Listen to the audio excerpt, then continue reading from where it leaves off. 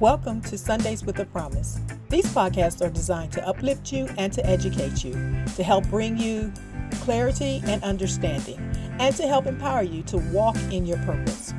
Our guide for Sundays with a Promise is none other than Dr. Sandra Harrington. Now let's listen in on today's episode of Sundays with a Promise.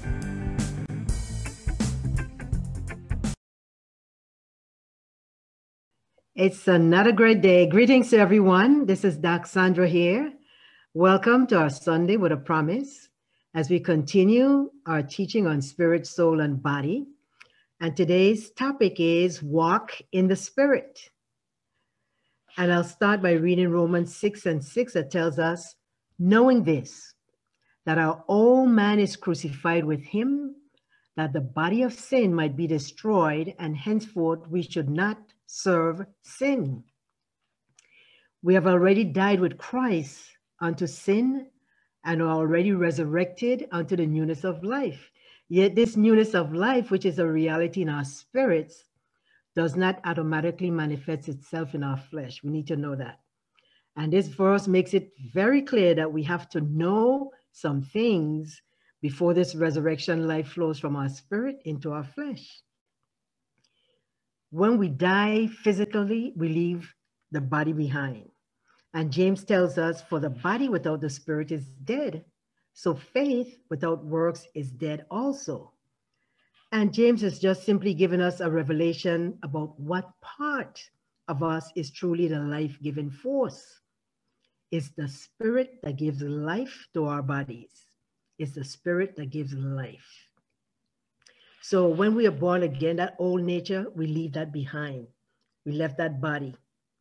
Our old man was crucified, has died, and now is gone, but its effects are still being felt through our physical body and unrenewed mind. Our natural mind was programmed to act like the child of the enemy or the devil that we were before receiving the Lord. And simply in Ephesians 2:1 and 2, Paul is just simply highlighting that just as Christ was raised from the dead and being governed and given us dominion and power, he was saying that we have been raised from the dead too and sharing all of Christ's victory and authority in the here and now. But this also means that our physical mind will continue functioning like a computer under its prior programming until we renew it with the Word of God. And somehow we just can't get rid of the fact that we have to renew our mind. It's a process in order to get from one point to the other. It's a process, a continuous process, I must say. Okay? We have one mind, one nature, I should say. We look at the physical realm, our mind will continue functioning if we don't reprogram it. We have one nature, but two minds. We only have one nature, and that's the new one. But we have two different minds. We have the unrenewed mind that can be selfish, lustful, greedy, critical, bitter, and the list goes on. That's the unrenewed mind or the flesh. And we also have the mind of Christ, which gives us the fruit, the love, joy, peace. So as we reprogram or renew our natural mind to think like our spirit, we'll experience the life and power of God within us. You see, our physical mind decides whether we'll be dominated by our spirit or whether we'll be dominated by our flesh. If we don't renew our minds with the Word of God, our natural mind would automatically gravitate toward what it can see and taste and hear and smell and feel. So we must get into God's Word and mix it with faith in order to be led by our spirit. And in Galatians 5:16, it tells us, walk in the spirit and you will not fulfill the lust of the flesh. And sometimes we can mistake something that comes naturally to us as our nature, when in fact it's something that we have learned. And the reason we still do some of the things that we do is because we haven't renewed our mind.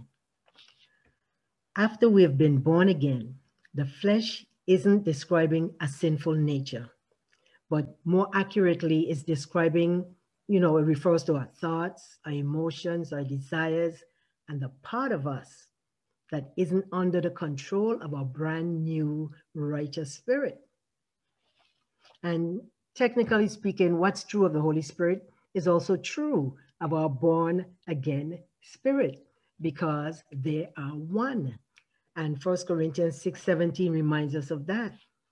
But he that is joined unto the Lord is one spirit.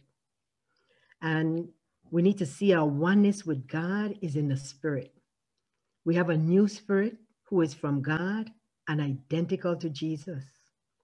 And those who don't believe that the Spirit of Christ is in them may not be born again or may be ignorant of this truth.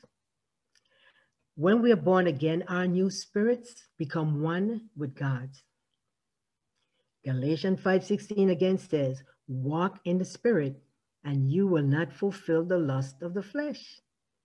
So as I bring this to a close, know that the thoughts, desires, patterns, and habits that were established in us through the old sinful nature will begin to diminish as we choose to be dominated by our spirit instead. We can begin to break all of those things off because in our spirit we are already free. It's just a matter of renewing our minds and beginning to see who we are in Christ manifest. Reprogramming our minds to God's way of thinking and acting is most important for us to walk in the Spirit. Amen.